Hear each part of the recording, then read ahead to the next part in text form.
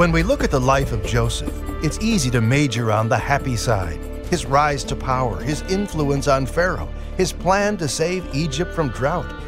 But the road to the king's palace was filled with pain, problems, and potholes. What if we could sit down with Joseph today? What wisdom would he share with us? Well, you're just a few minutes away from that conversation, one you shouldn't miss. Welcome to The Land and the Book. It's a 1-hour magazine-style program that covers most everything worth knowing about the Middle East. Dr. Charlie Dyer is our host, and I'm John Gager.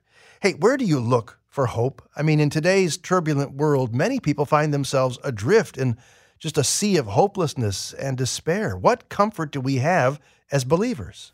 You know, John, Scripture makes it clear that our hope is the future that God has planned for us and the world. If you need an extra dose of hope these days, and frankly, who doesn't, we encourage you to tune into Life in Messiah's 3rd Annual Prophecy Conference, uncovering the messages of the minor prophets. You'll hear from world-class teachers like Dr. Michael Rydelnik, Dr. Tim Sigler, and others about this major topic from the minor prophets. We're certain that learning about God's plan for the church, Israel, and the world will encourage you and motivate you to be involved in what He is doing. To sign up for this free live streaming event, all you have to do is visit lifeinmessiah.org, click on the Moody Radio logo, and sign up. Be sure to sign up today. The conference begins September 30. All right, thank you, Charlie. And let's dig into today's look at current events, which is segment 1 every week. A professor at Haifa University created a stir a few weeks ago when he announced that the Jewish people make up less than 47% of the population living west of the Jordan River. How accurate are his numbers, and what impact does this have on peace talks for the region? You know, John, Mark Twain popularized a statement about the 3 different types of lies, and the third type was statistics. I think that's crucial to understanding this professor's statement. The professor was referring to all people living west of the Jordan River. Now, that would include Israel, plus everyone in the areas controlled by the Palestinian Authority and everyone in the Gaza Strip, which is controlled by Hamas. Now, starting with that geographical assumption, he then concludes there are 7.45 million Jews and 7.53 million Arabs. That puts the Jewish population at 47%. But the part glossed over in those numbers is the fact that Israel doesn't claim the Gaza Strip, which is where 2 million of those Arabs live, and the Arab population in the West Bank, much of which is under the Palestinian control, is a little over 3 million. So 5 million of the 7.5 million Arabs are actually not part of the physical country of Israel. According to Israel's official Central Bureau of Statistics, about 9.5 million people live in Israel proper. Now, of those individuals, almost 7 million are Jews, almost 2 million are Arabs, and just under 500,000 are classified as belonging to neither group. So within Israel proper, the Jewish population is made up not of 47%, but of 74%. They're not a minority.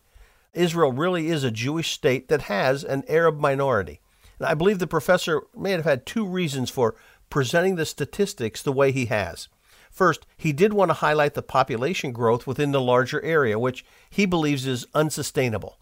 Now, by lumping everyone together, he was able to inflate the numbers. Second, he might be trying either to push Israel into accepting either a one-state solution or a 2-state solution with diminished boundaries for Israel proper. Now, in either case, I think the study isn't helpful because it compares the Jewish population of Israel to the Arab population of Israel, the West Bank, and Gaza. Now, finding a pathway forward that acknowledges Israel's rightful claims to the land while respecting the rights of the Palestinians, that isn't easy. But trying to solve the problem using flawed statistics just won't work. Yeah, it doesn't add up for sure. Well, Egypt announced an increase in locally produced wheat. They also announced plans to export electricity to Europe via Greece. I would think, Charlie, given the situation with Ukraine, that would be particularly strategic. Are these steps toward progress, or is there something else behind these headlines? Yeah, and in this case, progress isn't as rosy as it might seem. Now, Egypt's wheat harvest ended with 4.2 million tons of wheat collected from farmers. That's a 20% increase over the 3.5 million tons collected last year, and that's good news. However, the target for this year had been 6 million tons, so they actually fell 30% short of their goal. Egypt has to import wheat to feed its people, and 80% of that wheat had come from Ukraine and Russia. They're now trying to make up for that shortfall by purchasing wheat on the open market at higher prices. And the global economic crisis has pushed the Egyptian pound down to all-time lows. It's lost 20% of its value against the dollar just since March. They're spending more money to buy wheat. The other announcement out of Egypt was that plan to export electricity to Europe via an underground electric cable extending from Egypt to Greece. That could very well help with the energy crisis in Europe. And Egypt said it would use solar power and natural gas to generate the electricity. But here's the problem. No timetable for the project was given. And in the meantime, Egypt has begun reducing lighting to streets and public squares to preserve its own power supply. Egypt's economy is fragile, and a stable food supply and dependable power supply are essential. Now, with a population of over 100 million, Egypt's president is trying to walk a fine line between austerity and keeping the population from becoming restive, and that's no small feat in these economically challenged days. That's Dr. Charlie Dyer, noted Old Testament scholar, Middle East authority. I'm John Gauger. This is The Land and the Book, where we're working our way through a list of current event stories, all based in the Middle East. The nuclear agreement with Iran is still not finalized, but it looks as if it will be in the very near future. What exactly is included in that agreement, and how will Israel respond to it? This on-again, off-again deal is definitely proving to be elusive, but apparently the new deal, if it is finally approved, will be implemented in 4 phases. On the day of signing, Iran would freeze its enrichment of uranium. However, they'll be allowed to keep all the uranium they've already enriched. And it's no accident that they announced last week they're bringing more centrifuges online, likely to increase the total amount of processed uranium before those centrifuges get switched off. The second phase of the agreement will take 30 days, and it requires President Biden to bring the deal to Congress for its approval. 60 days after congressional approval, the U.S. would then notify the International Atomic Energy Agency of its decision to rejoin the agreement. And then, after an additional 60 days, the U.S. will formally return to the deal and all sides will begin removing sanctions. Now, Israel remains opposed to the deal. It doesn't extend the time limit before the deal expires, which is when Iran would be allowed to continue its work on nuclear weapons. And that expiration date is just over 7 years away in 2030. And in the meantime, it would give Iran access to $100 billion to help build up their military and expand funding of terrorism. The U.S. has assured Israel that we won't allow Iran to develop nuclear weapons and that we're developing a credible military option should it be needed. But Israel is very reluctant to trust our rather vague promises. Israel just signed a deal to buy new refueling planes, which could help it launch its own attack against Iran. Those are scheduled to begin arriving in 2025.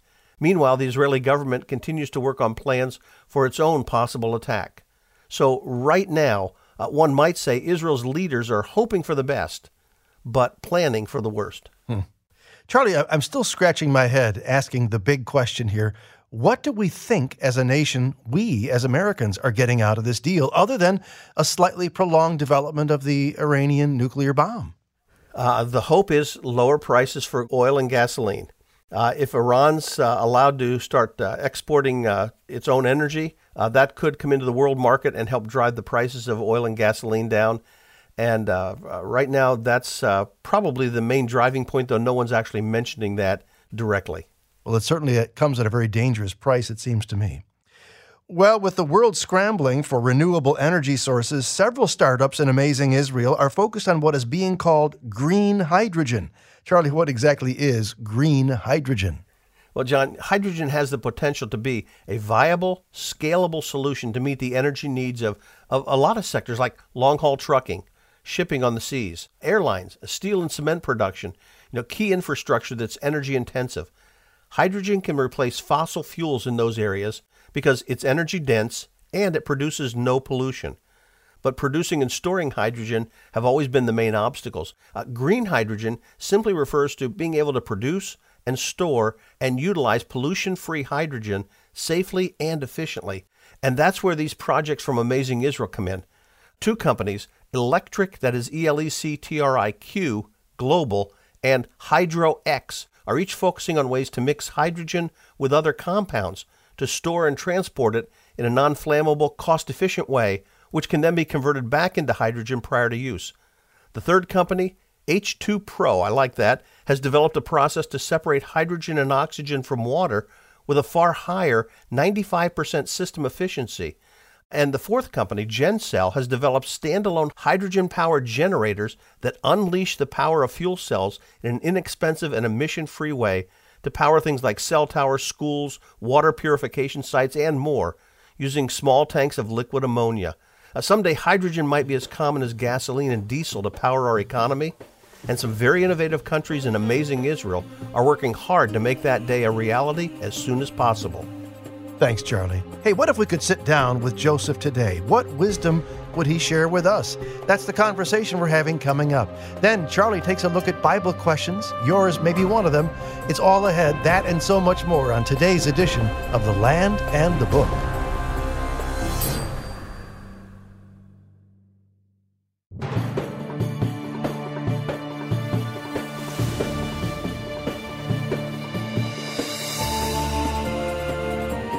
When we look at the life of Joseph, it's easy to major on the happy side. His rise to power, his influence on Pharaoh, his plan to save Egypt from drought. But the road to the king's palace was filled with pain, problems, and potholes. Hey, what if we could sit down with Joseph today? What wisdom would he share with us?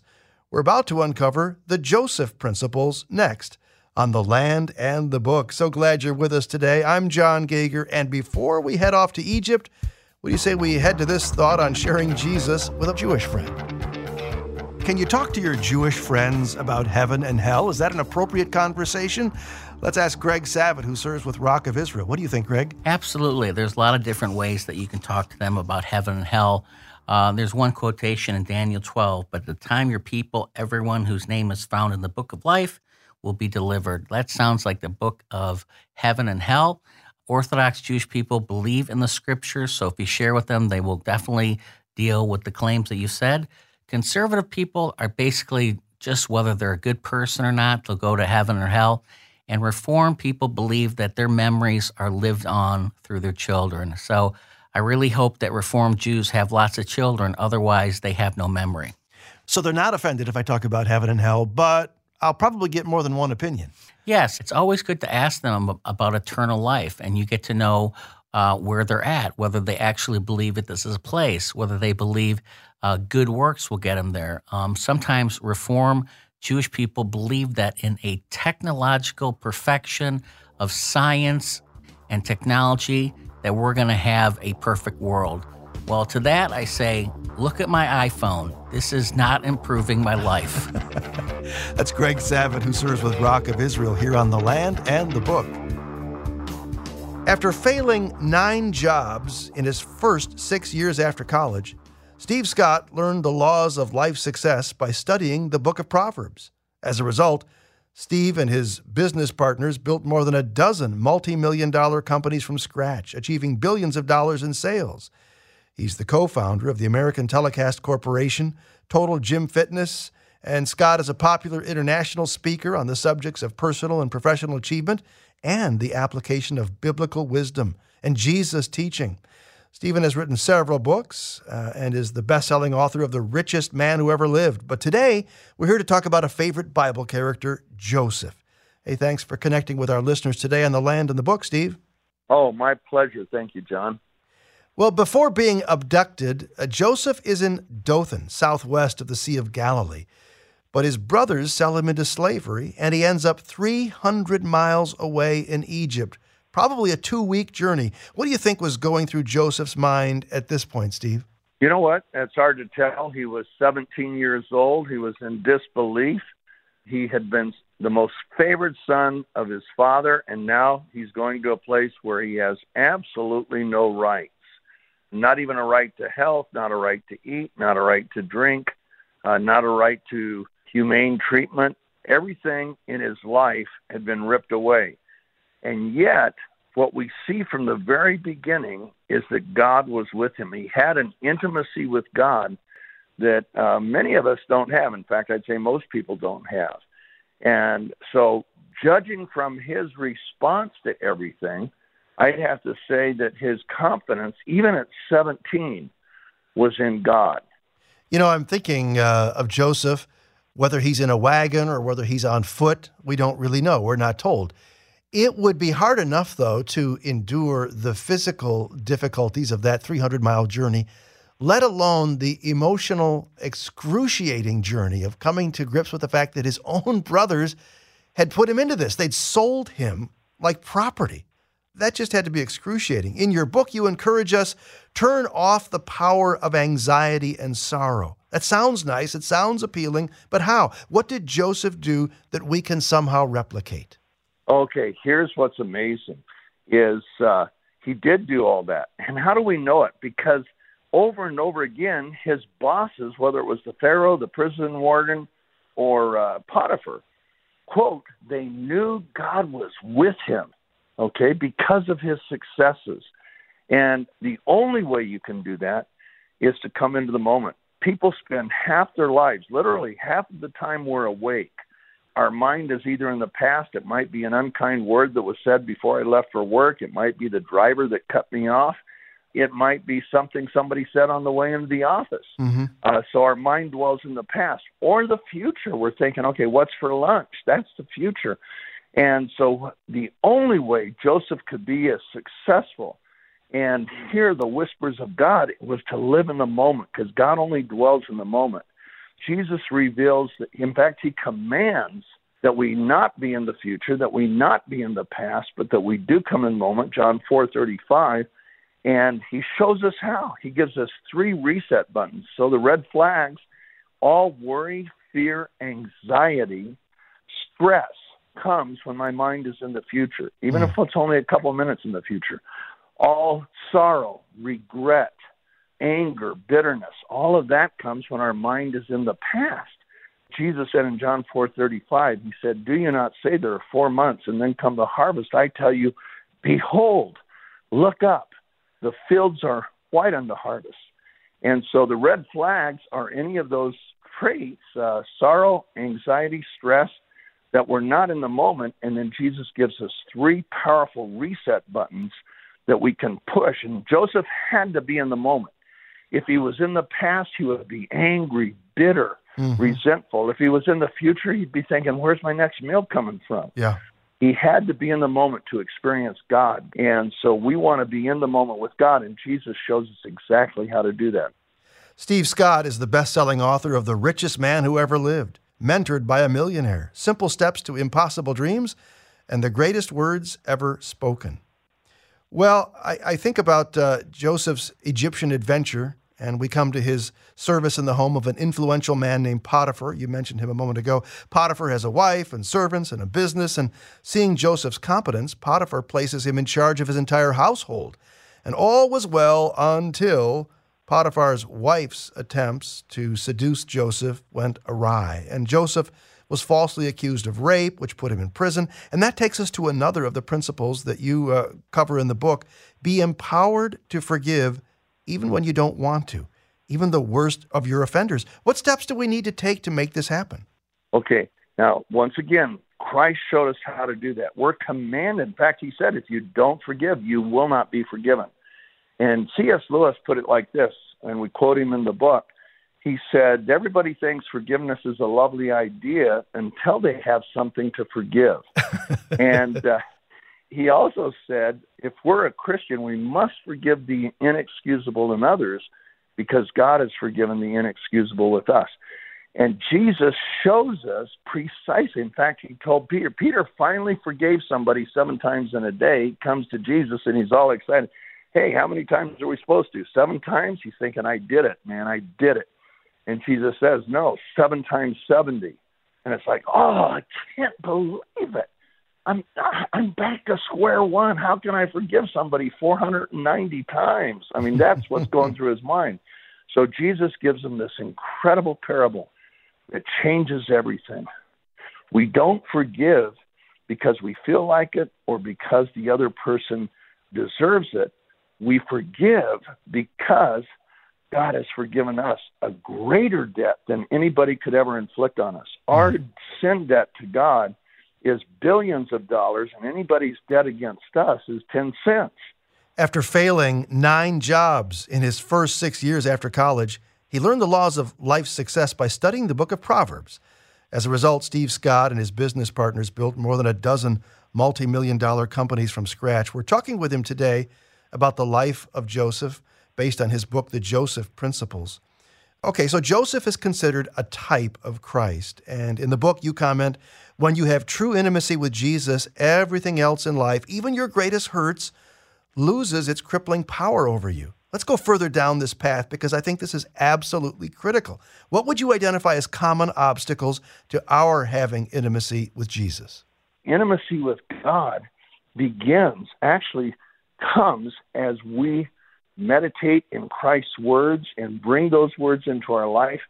He shows us at the Last Supper how to have intimacy. He said, he who has my teachings and keeps them, he it is who loves me. My Father will love him, and I too will love him, and I'll reveal myself to him. So intimacy comes as we hear and do what Jesus said, empowered by grace through faith, through the Holy Spirit, but learning his words. Most Christians I meet, even Christian leaders that I have a ministry to, they don't know what Jesus said. They think he made a few statements. He made 1,900 statements, John, 1,900. He said, my words are spirit and life. So I've found that if we meditate on his words and bring his words that he spoke into our life, it opens up a channel for the Holy Spirit. That's what Jesus meant in John 14:26 when he said, he will teach you all things and bring to your remembrance whatsoever things I have said. Let me just make this comparison. You go into a restaurant, man, you're really hungry, okay? You went 2 hours past your lunchtime, you're ready to eat. They bring you the menu, okay? A menu is information, and it tells you what you can eat. But that's all it does. It's just information. Then they bring your food, and you eat the food, and that's sustenance. That's the power of Christ's words. That's John chapter 6, where he said, hey, except you eat me and drink of my blood, eat of my flesh. And he goes on to say his flesh and blood, those are spiritual allegories to his word.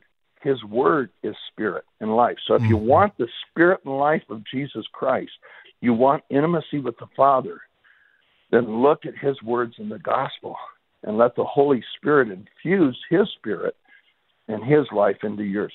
Humility is a trait that we never fail to see in Christ and those who would be like him. I find it noteworthy that when Pharaoh brings Joseph from the prison to the palace, he says, I understand you're the big dream expert. But we read in Genesis 41:16, Joseph then answered Pharaoh, saying, it has nothing to do with me. God will give Pharaoh an answer for his own good. That's humility. What do you think God wants us to really understand when it comes to humility? Well, once again, people said, I wish I had the gift of interpreting dreams like Joseph. He didn't have that gift. You're absolutely right. He did not have the gift of interpretation, but he could hear the whispers of God because he meditated on God. God fills his vision. How do we get God to fill our vision? If I'm going on a driving trip next week, and I'll look through that windshield, and sometimes I'll see a huge storm in front of me, and it fills my vision. Well, Jesus shows us, and we get into that, how to have the vision of God that he wants us to have. And Joseph had that vision. That's why he didn't fret, because he knew his God was sovereign, and his God was a God of love. And when you're talking to someone whose daughter was just murdered, what can you possibly say that can bring comfort? And what I told my dear friend was God was there. God was there. Your daughter wasn't alone when that guy came in with the gun. God was there, and your daughter was ready for God. And she fell asleep on that floor, and she was face to face with the Savior she loved. And we have to realize, for most people, Christianity is a book and information. We want the vision of the Father that Jesus gives us. Joseph had that vision, and that's why his world didn't come tumbling down when he was sold into slavery. That's why he didn't grow bitter and resentful and angry and unforgiving. That would have cut him off from God. He wanted to maintain that intimacy with God. And if you said, Steve, what's Joseph Principles really about? It's about coming into intimacy with the most loving and wonderful and righteous and holy God that we could imagine, but a God who delights in mercy. And thankfully, because, man, without mercy, you and me, but it doesn't matter what we do, we're gone. But our God, unlike all the gods of mythology, is a God who said he delights in mercy. That's Steve Scott, who's written the Joseph Principles. There's a link to the book at our website, thelandandthebook.org. Appreciate your time. Thank you for the insights, and hope to visit with you again sometime, Steve. Hey, anytime, John. Thank you, dear brother. Thank you so much. Coming up here on The Land and the Book, you know what it is. It's a fresh set of questions from you, listeners just like you. Maybe it's one of your questions we're going to get to. Stick around for more on The Land and the Book.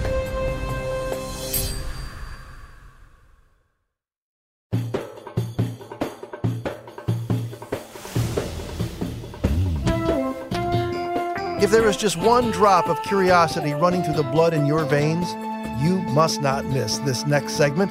Welcome back to The Land and the Book. I'm John Gager with our host, Charlie. What are we about to do, Charlie, for somebody who's a newcomer to the program? We're about to hit one of my favorite parts where they get to ask their questions, and I get to look in the Bible and hopefully provide an answer. And those questions are welcome anytime at The Land and the Book at moody.edu. Hey, where do you look for hope, though?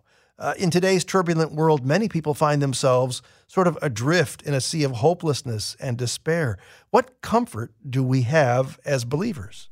Well, Scripture makes it clear that our hope is in the future that God has planned for us and the world. If you need an extra dose of hope these days, and frankly, who doesn't, we encourage you to tune in to Life in Messiah's third annual prophecy conference, Uncovering the Messages of the Minor Prophets. You'll hear from world-class teachers like Dr. Michael Rydelnik, Dr. Tim Sigler, and others about this major topic from the minor prophets. We're certain that learning about God's plan for the church, Israel, and the world will encourage you and motivate you to be involved in what He is doing.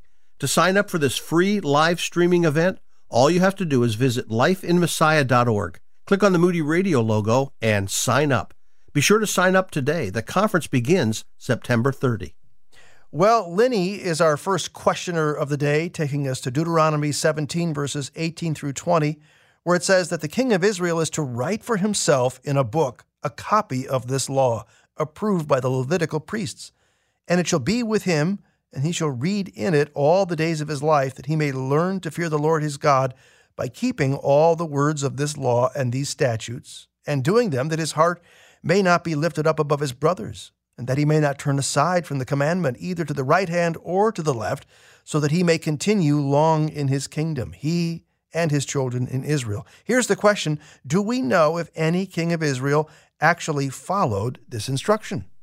You know, we have no written record of a king actually following this command. Now, of course, we don't have any record of a king deliberately refusing to follow the command. So, in reality, we don't know, though I assume some kings did choose to follow God's command, while others, perhaps most, since there were more wicked kings than good ones, just ignored the command.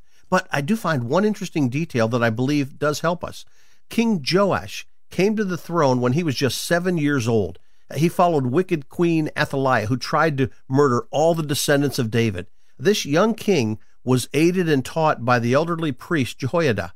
The details of this event are found in 2 Chronicles chapters 22 to 24.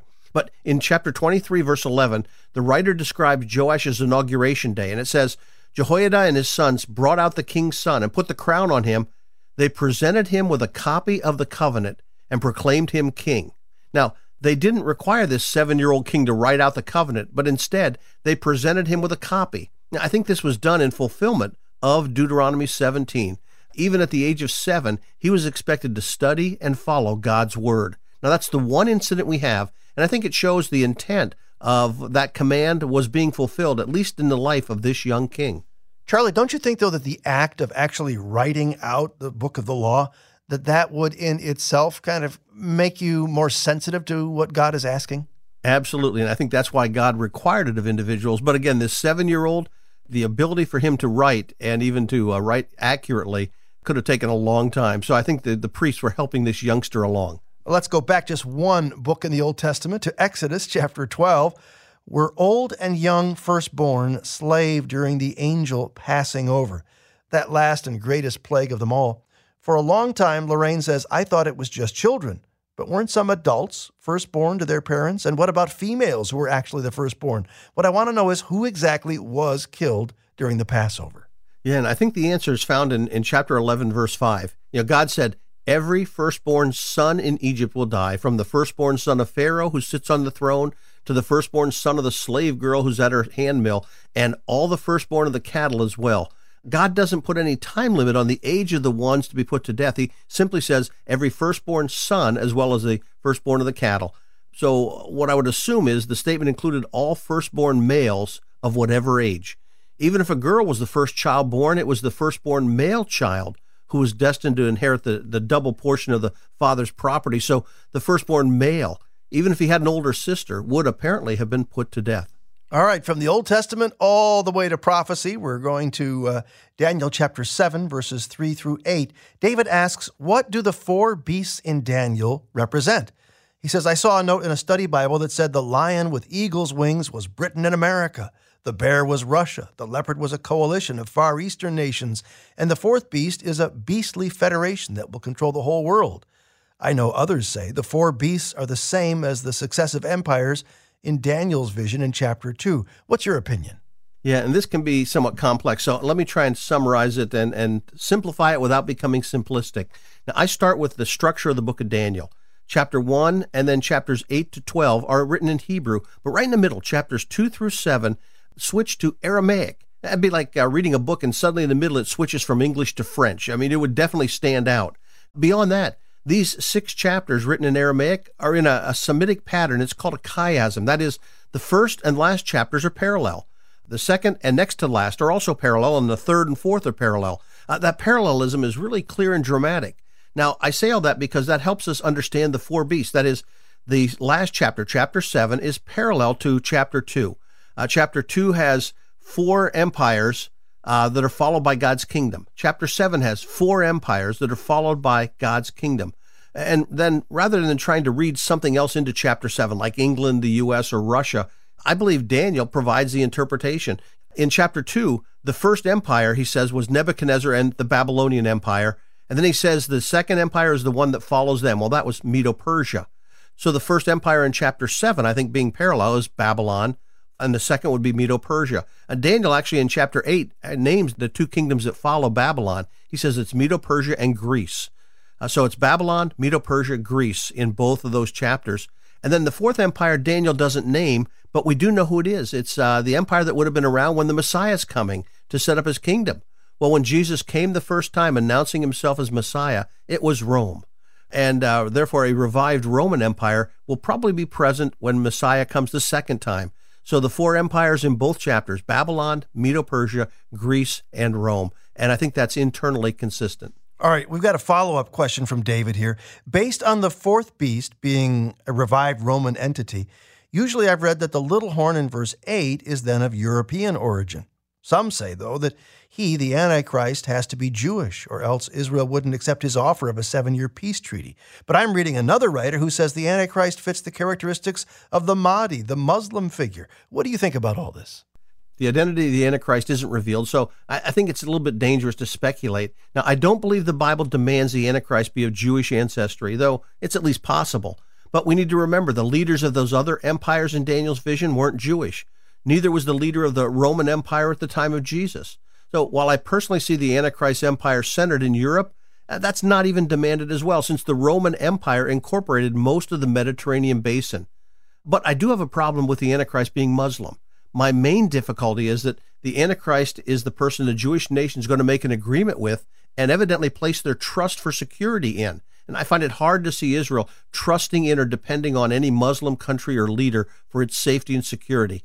Now, I also have a problem with a Muslim fitting Daniel's description of the Antichrist. The hallmark of Islam is the decree that there's no other God but Allah and Muhammad is his prophet.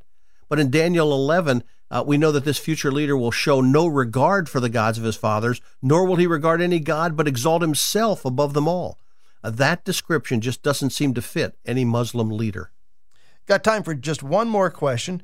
Judy bought a book titled Then and Now Bible Maps from Rose Publishing. It's got other biblical information related to Bible prophets and judges, kings, disciples, and others. I'm wondering if you're familiar with it and if the information is biblically accurate. Yeah, and actually, it's been a while since I looked at that book, but from what I can remember, I think it's really a very helpful book. The maps and charts are clear and accurate, and I think they do a great job of presenting what can otherwise be confusing biblical details in easy-to-read chart form, and they provide graphs and maps. No book, except the Bible, is perfect, but I think you made a good choice in that addition to your library. And I would add here for others, if you really are serious about studying the Bible, in a shelf near your desk or near your place where you sit to read your Bible, you really ought to have a Bible atlas and a Bible dictionary, and eventually start building up a small library of other reference books, like this one that Judy asked about. They're just incredibly helpful to deal with parts of the Bible that you may be unfamiliar with, but they'll help bring the Bible to light in a way that will make sense to you. And I just can't recommend that highly enough. Charlie, you have often mentioned the Moody Atlas. Talk about that a second. Yeah, Barry Beitzel's Moody Atlas of the Bible is an incredible atlas.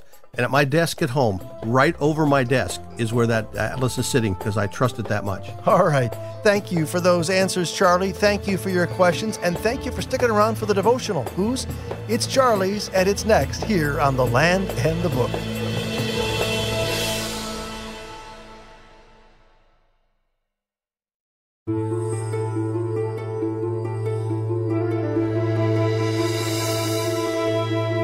Hey, thanks for joining us today on The Land of the Book with Dr. Charlie Dyer. I'm John Gager with the confession that when I married my wife, I was a city boy or suburbanite with absolutely zero understanding of anything agricultural. And Charlie, I think that hampers a lot of us as we read Scripture, wouldn't you say? It does, John. Most of us don't understand the parables or the other stories of the Old Testament because we didn't grow up in that kind of environment. That's why I think I have a special appreciation for where you're headed today on your devotional in just a moment. Don't want to give that all away. Before we get to this first-hand account of what it's like to actually go to the Holy Land and find your own life transformed. Listen to this. Hi, my name is Johanna, and I was 15 years old when we first went to Israel. And the thing that really struck me the most was seeing that the names in the Bible that we so often just cruise over are actual real geographical locations, and seeing the mountainside where our Saviour was born, and that it wasn't a nice greeny pasture with a beautifully built stable, but just a rock hollow in a wall. And it shows how humble Christ is and how beautiful God is that he can give us the opportunity to see the places that meant the most to him as well.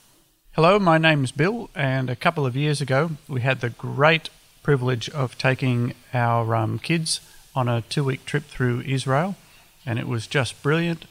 The kids had friends along on the trip as well, and what impressed me most was just being able to show them all these places and seeing the lights come on in their faces when they realized that the places that they'd heard and read about were real. And now, 2 years down the track, whenever we read the Bible together, we can't have that strange disconnected feeling anymore. We're interested in where places were and what it's about, and we can picture them now as we think about it. So yeah, we had a fantastic time. You're listening to The Land of the Book. Hope that conversation was helpful, as I think this one will be as well. Charlie, when I read Scripture, I come to a parable like the one you're going to talk about today, the wheat and the tares. I don't even know what a tare is. I mean, I have some idea of what wheat looks like, but what's a tare? And that's what we'll talk about, and you'll know by the time this parable is over, John. All right, I'm all ears. Go for it. All right, but I've got to start first by telling you a totally unrelated story, and is that I love golf. Now, you got to get the right impression there. I've been out golfing twice in the past 3 years. No one will ever confuse me with someone who actually knows what they're doing when they go golfing. But I love the social aspects of golf, especially spending time with good friends. When I lived in Dallas, I had some great golf buddies, Greg, Doug, and Mark. Every so often, though, one of them couldn't make it, and so we'd have another friend come and take his place. And on one occasion, Bryant joined us. I love Bryant, but you'll know in a bit why I don't give his last name. He spent more time hunting for other people's golf balls than he did golfing. On one particular hole, it was beautiful. It was a par 3, and along the entire left side of the hole was a field of weeds that were at least 6 feet tall. The 4 of us teed off, 3 of us made it to the hole, putted out, and then realized Bryant wasn't anywhere to be found. As we looked around, We saw these head-high weeds rustling along the fairway. Eventually, he popped out carrying a handful of golf balls. The expression "lost in the weeds" is what came to mind as I watched Bryant hacking his way back onto the course. But getting lost in the weeds happens to more than just golfers. There are occasions when the weeds of life overwhelm us, taking away our perspective. We've all been lost in the weeds at some time. And that brings me back to Jesus' series of parables in Matthew 13, his 7 stories with a purpose. In his second parable, Jesus tells the story of an entire harvest that was almost lost in the weeds. But to understand his message, let's return to the Sea of Galilee, where Jesus was speaking. Having just been rejected by the religious leaders, Jesus began speaking in parables. On the one hand, these stories were designed to hide the truth of his teaching from those who had rejected him. At the same time, they were intended to reveal that truth to his true followers. Some have called Jesus' second story the parable of the wheat and the tares. Others call it the parable of the weeds. Whatever you want to call it, Jesus began his story by comparing the kingdom of heaven to a farmer who sowed good wheat seed in his field. Those listening to his story might initially have thought it was just a continuation of his first parable. But then Jesus added an unexpected plot twist. But while men were sleeping, his enemy came and sowed tares among the wheat and went away. The farmer had an enemy who was out to get him, and that enemy chose one of the most malicious ways possible to do it. He took a sack of seed and snuck into the farmer's field in the dead of night. But the seeds weren't wheat or barley, they were tares. Now, why would someone even have a sack of tare seeds? Tares were worthless as a food crop.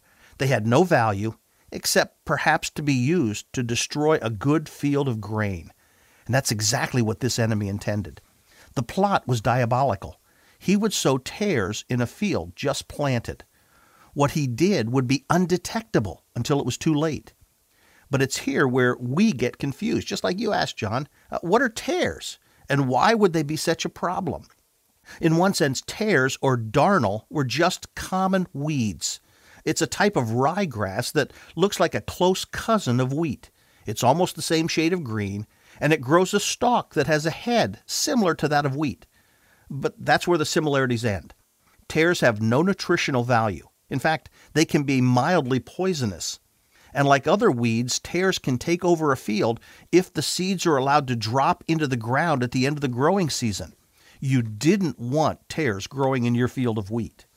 Weeks later, as the plant started to grow, the workers spotted the problem and came to the owner. "Did you not sow good seed in your field? How then does it have tares?" The farmer knew immediately what had happened. An enemy has done this. The workers saw only one solution to the problem and asked if the farmer wanted them to go into the field to weed out the tares. But while pulling up the tares, the workers would also accidentally pull up stalks of wheat, which would harm the crop. And as they walked through the field, they would trample on the wheat, causing additional damage. So the farmer had a better idea. Let both plants continue growing until harvest time. At that point, the workers would harvest the field very carefully. They would gather up and bundle the tares and take them to be burned before their seeds could fall onto the field. At the same time, they would gather up the wheat, thresh and winnow it, and take it to the barn for storage. This might slow down the process of harvest, but it would preserve the wheat while permanently removing the tares. Everyone understands the story on its most basic level. It was a story built on the worthlessness of tares, the malice of the wicked neighbor, and the wisdom of a skillful farmer. Most in the audience listened and nodded their heads as they probably attached different people's faces to the characters in the story. But the disciples were perplexed. They later came to Jesus and asked him to explain the story. And his explanation was fascinating. He was the farmer and the field was the world. The good seed was the sons of the kingdom, those who were the true followers of God, while the tares were the sons of the evil one, those who are Satan's followers in the sense that they share in his rebellion against God. That's why Jesus said the enemy in the story represented the devil. Rather than 1 or 2 points of comparison, almost every point of this story had a meaning. Even the time of harvest and the reapers were important. Jesus said the time of harvest represents the end of the age, and the reapers represent the angels. But what is the end of the age? Well, in Jewish thinking, there were two main ages. They were living in the age of Gentile domination, and they were looking for the Messianic age, that time when the Messiah will come to set up his kingdom. In fact, the disciples used this same expression later in Matthew 24 when they asked Jesus, "What is the sign of your coming, even the end of the age?" In that passage, Jesus describes the events that will lead up to his coming, and he said that at that time God will send his angels to gather his people. So what's the point of the story? Well, in one sense, it's a reminder that in the present age, God appears to be allowing good and evil to coexist. People struggle with the question of how a great and good God can allow evil to exist in the world. Jesus' story reminds us that God isn't the author of evil, nor is he helpless in the face of evil. Rather, he allows evil to exist today, because to root out the tares now would also harm the wheat. But in God's eternal plan, a time is coming when he will return to end this age and to usher in his kingdom. By sharing a story about wheat, tares, and harvest time, Jesus is helping his disciples understand that God might permit evil for a time, but the harvest, his final day of reckoning, is coming. You can count on it. There's an interesting note of sobriety to that, isn't there? That day of reckoning is coming. Thanks, Charlie, for those perspectives, and sure appreciate your spending time with us here at The Land and the Book. You've got lots of choices. We know that, whether you're listening online or on air. Thanks for carving out time to be with us. And thanks for letting the station management know that you appreciate the program. Drop them an email or card if you would. I'm John Gager for our host, Charlie Dyer. Dan Anderson, our producer. Thanks for listening, and do come back next week, won't you, for The Land and the Book, a production of Moody Radio, a ministry of Moody Bible Institute.